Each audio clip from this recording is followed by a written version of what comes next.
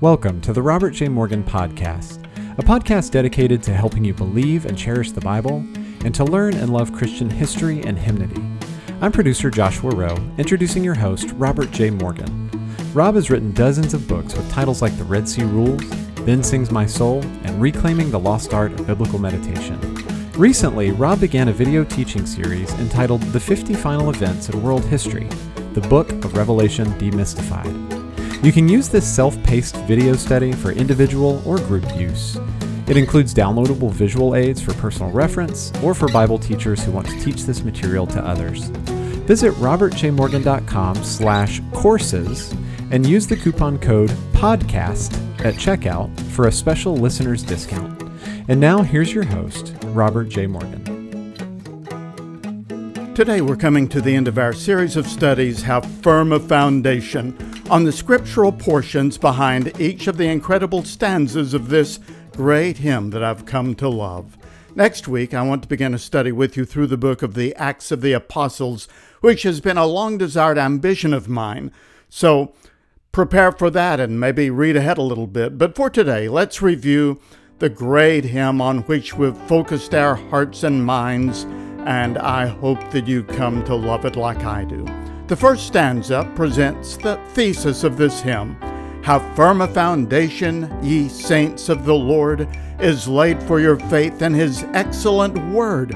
What more can he say than to you he hath said, you who unto Jesus for refuge have fled? The remaining stanzas are all promises taken from the Bible, and in some cases, almost word for word. The second stanza is based on God's promise in Deuteronomy 33:25 to give us strength equal to our days. The hymn says, in every condition, in sickness and health, in poverty's vale or abounding in wealth, at home and abroad, on the land, on the sea, as your days made a man shall your strength ever be. The third stanza is a masterful paraphrase of Isaiah chapter 41, verse 10. Fear not, I am with thee, O be not dismayed, for I am thy God, I will still give thee aid. I'll strengthen thee, help thee, and cause thee to stand upheld by my gracious, omnipotent hand. The next two stanzas are drawn from Isaiah chapter 43, verse 1 and verse 2, with a passing glance to some verses in 1 Peter.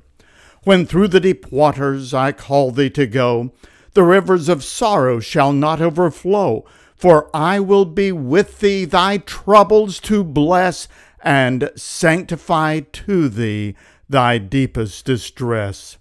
When through fiery trials thy pathway shall lie, my grace all sufficient shall be thy supply. The flame shall not hurt thee, I only design thy dross to consume and thy gold to refine. The next verse is drawn directly from Isaiah chapter 46 and verse 4. Even down to old age all my people shall prove my sovereign, eternal, unchangeable love, and when silver hairs shall their temples adorn, like lambs they shall still in my bosom be born. And now today we're coming to the last verse, which says, and this is such a powerful closing stanza for a hymn, I don't know of a hymn that has a more powerful closing. That soul that on Jesus hath leaned for repose, I will not desert to its foes. That soul, though all hell should endeavor to shake, I'll never forsake. Recently, police officials found an elderly black Labrador tied to a public fence in an English village. The dog had a note on which, in penciled letters, they read these words, "Please, can you take me in as my owner has abandoned me? He abandoned me after 10 years because I've not learned to be good, so I've been returned here where he found me." The BBC caught wind of this story and carried it around the world along with an endearing picture of the dog, and many readers and viewers longed to reach out and pet that animal because their hearts had been touched.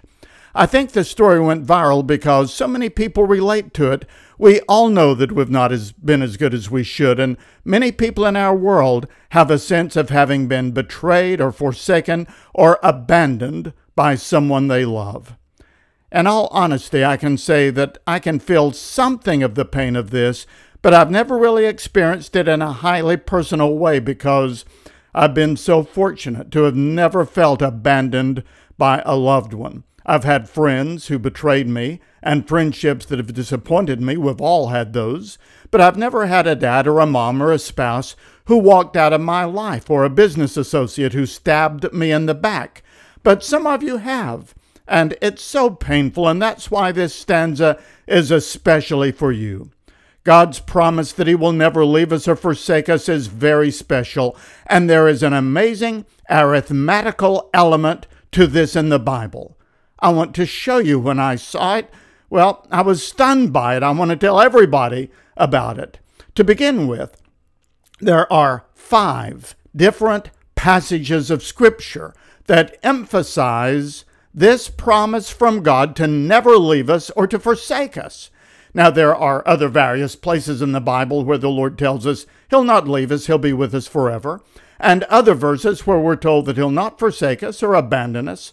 But this remarkable combination of verbs, I will never leave you or forsake you, that combination occurs exactly on 5 different occasions in the Bible. The first time is related to the approaching death of Moses, the man of God. Look with me at Deuteronomy 31. If you have your Bibles, just open there, and I want to show you this. This is the dramatic moment when Moses announces to the Israelites that he is going to leave them. He will not be there to lead them across the Jordan River to conquer and to possess the promised land. And he announces that his successor will be Joshua, their general. So Deuteronomy 31 begins by saying, Moses went out and spoke these words to all of Israel. I am now 120 years old, and I am no longer able to lead you. I can imagine the hushed tension that came over those hearing this announcement. Twice in my own life, I've had to read a statement of resignation as the lead pastor of a church. The first time was in 1979, when I resigned from my first church so that I could move to my second. And the second time came 37 years later, when I relinquished my role as senior pastor of the Donaldson Fellowship to care for Katrina and to meet the obligations of a broader ministry. While I've been privileged to remain on the staff of our church, those 2 moments were very painful for me. And it was painful for many of the people who heard those words. Well, think of this. Moses was the only leader these people had ever known. He continued in verse 3 by telling them that even though he could not lead them across the river Jordan, the Lord absolutely could, and He would. He said, the Lord your God Himself will cross over ahead of you. He will destroy those nations before you, and He will take possession of the land. And then in verse 3, Moses announced the new leader.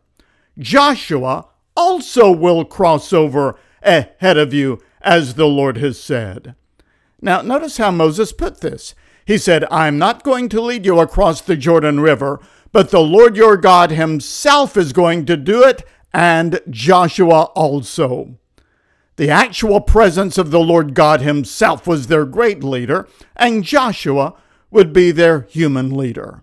And now look down at verse 6. These words spoken to these stunned Israelites.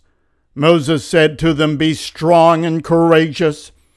Do not be afraid or terrified, for the Lord your God goes with you. He will never leave you nor forsake you.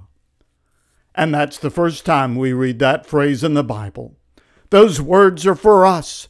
We all have rivers to cross and land to possess and giants to face and work to do. We face transitions in life. Sometimes those that we love are not able to go with us into the future. But the Lord our God himself goes before us, and he goes with us. And whatever challenge you're facing, the Lord himself goes before you, and he is with you, and he will never leave you or forsake you.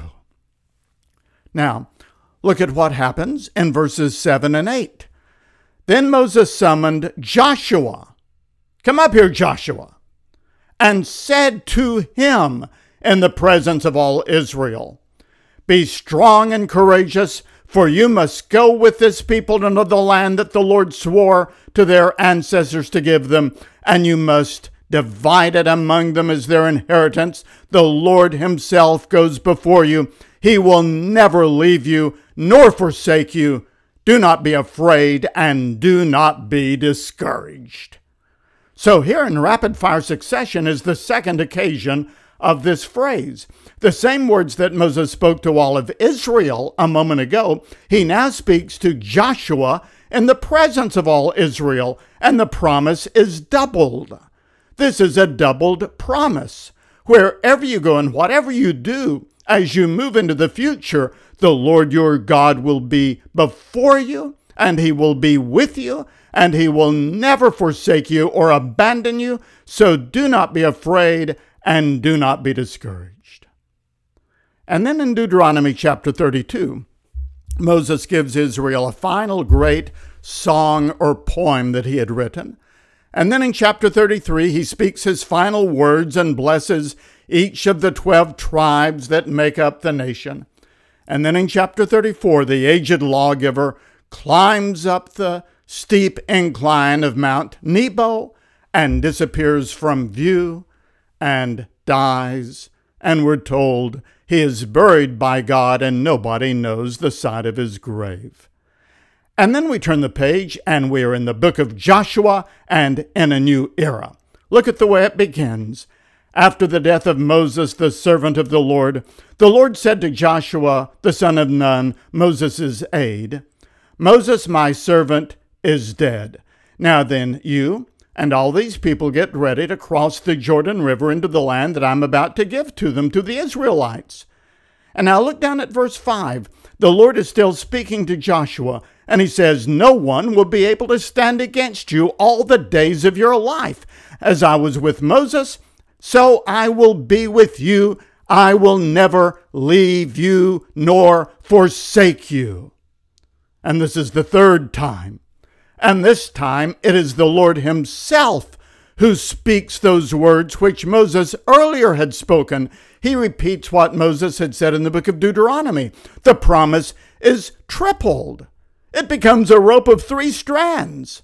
The Lord said, I will never, never forsake you. You and I have the Lord's own word for us in triplicate. He will not abandon you.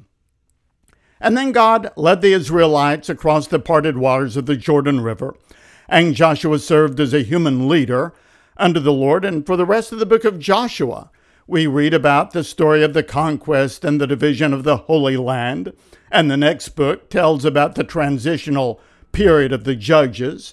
And then we have the monarchy with the establishing of King Saul as the first king, followed by King David, followed by King Solomon. And each of these kings reigned for 40 years. It was King Solomon who built the great temple of the Lord in Jerusalem, and when he prayed a prayer of dedication for it, we have one of the most eloquent prayers in the Bible. Let's turn over to 1 Kings chapter 8 and let me show it to you. 1 Kings and chapter number 8. 1 Kings and chapter 8, and look down at verse 22. Then Solomon stood before the Lord in front of the whole assembly of Israel, spread out his hands towards heaven and said, Lord, the God of Israel, there is no God like you in heaven above or on earth beneath. Now, Solomon's prayer is very long. It's the second longest prayer in the Bible. I've wondered how Solomon kept his arms up in the air during the entire duration of his prayer. But let's go all the way down to verse 56. He says, Praise be to the Lord, who has given us rest for his people Israel as he promised. Not one word has failed of all of the good promises that he gave through his servant Moses. And may the Lord our God be with us and with our ancestors. May he never leave us or forsake us. And here's the fourth time we see these words together, but this time it's in the form of a great scriptural prayer. Solomon is literally pulling out a great biblical promise and turning it into a prayer. God said, I will never leave you or forsake you. And Solomon said, Lord, we claim that promise for ourselves to this day. Do you know there's a promise in the Bible for every concern you'll ever have, every need you'll ever face, every burden you'll ever bear, and every challenge you'll ever confront. We find these promises, and they're printed in black and white in the ink of our Bibles, and we snatch them off the page by faith, and we claim them as our own in prayer. Solomon shows us how to do it here. We find a promise in the Bible, and we say, Dear Lord, I am taking that promise and claiming it now in prayer. And so here, the promise is quadrupled. It is increased fourfold. But this promise that God will never leave us or forsake us occurs a fifth time, and this is in the New Testament, in the book of Hebrews. Now, the book of Hebrews was written to a group of people. They were Jewish Christians who were discouraged because of the rising levels of persecution around them. The writer wrote this book to encourage them to persevere. And so look at Hebrews chapter 13, the last chapter, and verse 5. Hebrews chapter 13 and verse 5. Keep your lives free from the love of money, and be content with what you have, because God has said, never will I leave you, never will I forsake you. So we say with confidence, the Lord is my helper, I will not be afraid. What can mere mortals do to me? And with that, the promise is quintupled, and it passes from Moses and Joshua through Solomon to the church of Jesus Christ and to all of us. It becomes a rope from heaven with 5 strands or cables. But the context here is interesting. The writer of Hebrews uses this promise to warn us against falling in love with money and with material things. Why is that? Well, as I said, this book was written to some Jewish Christians who are facing a time of persecution. The real key to understanding the book of Hebrews is found in chapter 10 when the writer talks to the people that he is originally addressing. And he says to them in Hebrews 10, verse 32, remember those earlier times after you had received the light, when you endured a great conflict of suffering. Sometimes you were publicly exposed to insult or persecution, or other times you stood side by side with those who were so treated. You suffered along with those in prison, and look at this, you joyfully accepted the confiscation of your property because you knew that you yourselves had better and larger possessions. So these were seasoned Christians. They were older. They were Jewish believers, men and women in Christ, who when they were younger, full of zeal, had withstood persecution, and sometimes that persecution had included fines and penalties and the seizure of their property. Perhaps the government came in and seized their homes because churches were meeting there. Perhaps they had to hand over their possessions, or they had to pay large financial settlements simply because of their faith. They did so, and they still maintained the joy of their salvation because they knew that they had better and more lasting possessions ahead of them in heaven. They had better and more lasting promises from God. So now in chapter 13, the writer is telling them to accept the loss of their property again, if that's what it took to stood for Christ. Our worldly possessions aren't ours for long anyway. I mean, our cars, our houses, our furniture, our clothes, our collectible items, even our treasured keepsakes are here today and gone tomorrow. Our investments can evaporate in an instant. So he is saying, don't fall in love with these things. Don't become too attached to them. But know this, there is one thing you will never lose. You will never lose the care and the protection and the life and the love and the nearness of the God who loves you. He will never leave you or forsake you. Not in time and not in eternity. Not on earth and not in heaven. Not in life and not in death. So this is a five-fold promise. But there is another fascinating element to it. I'm not fluent in the original Greek of the New Testament, but I have study guides and commentaries, and I know just a little bit of Greek. All of these aids say the same thing about this verse.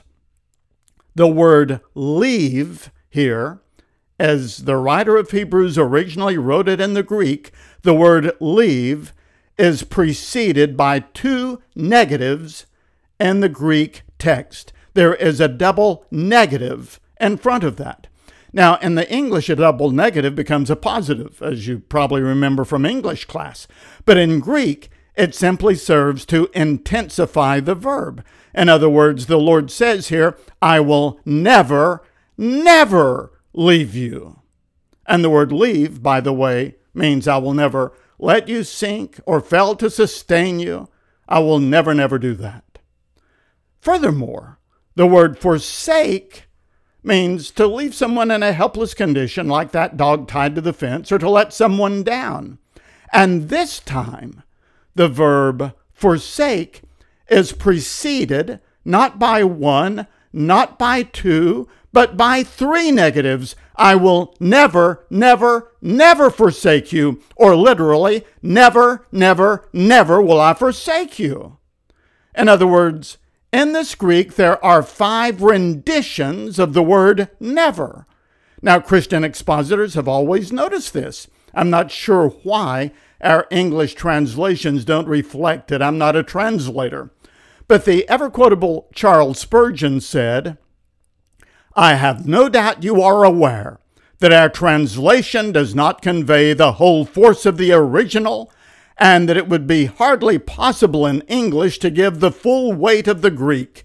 We might render it, he has said, I will never, never leave thee. I will never, never, never forsake thee, as there are 5 negatives in the Greek. Now think of what this means. The promise of God that I will never leave you or forsake you occurs 5 times in the Bible, and in the 5th time, it is pressed home with 5 negatives.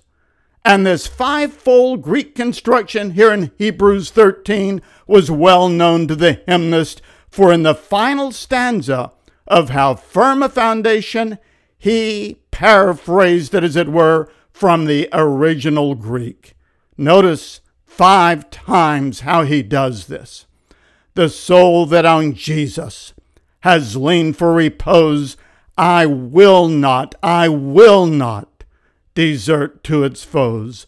That soul, though all hell should endeavor to shake, I'll never, no, never, no, never forsake. So why on earth are you and I ever insecure about anything in our lives? We have rivers to cross, challenges to face, problems to confront, and giants to fight. We have promises to claim. But why should we ever be insecure, afraid, or discouraged? We have a 5-fold promise from God, and the final repetition of it is underlined, as it were, 5 times. So how firm a foundation, ye saints of the Lord, is laid for your faith in his excellent word. What more can he say than to you he hath said, you who unto Jesus for refuge have fled? Well, thank you so much for listening to this series of podcasts on the great hymn, How Firm a Foundation. Remember that whenever you memorize a stanza of that hymn, You are, in essence, learning and putting into your minds very singable Scripture. Well, as I said, next week, please tune in again as we study the book of Acts. How Firm a Foundation series of podcasts was produced by Joshua Rowe and Clearly Media and edited by Elijah Rowe. The music for this series came from the piano of my great friend Jeff Bennett of the Second Baptist Church of Houston, Texas. For more information and resources about things that we have available, including my book, Then Sings My Soul, 52 Hymns That Inspire Joyous Prayer, visit my website at robertjmorgan.com. This is Robert J. Morgan. Thank you for listening, and may God be with you till we meet again.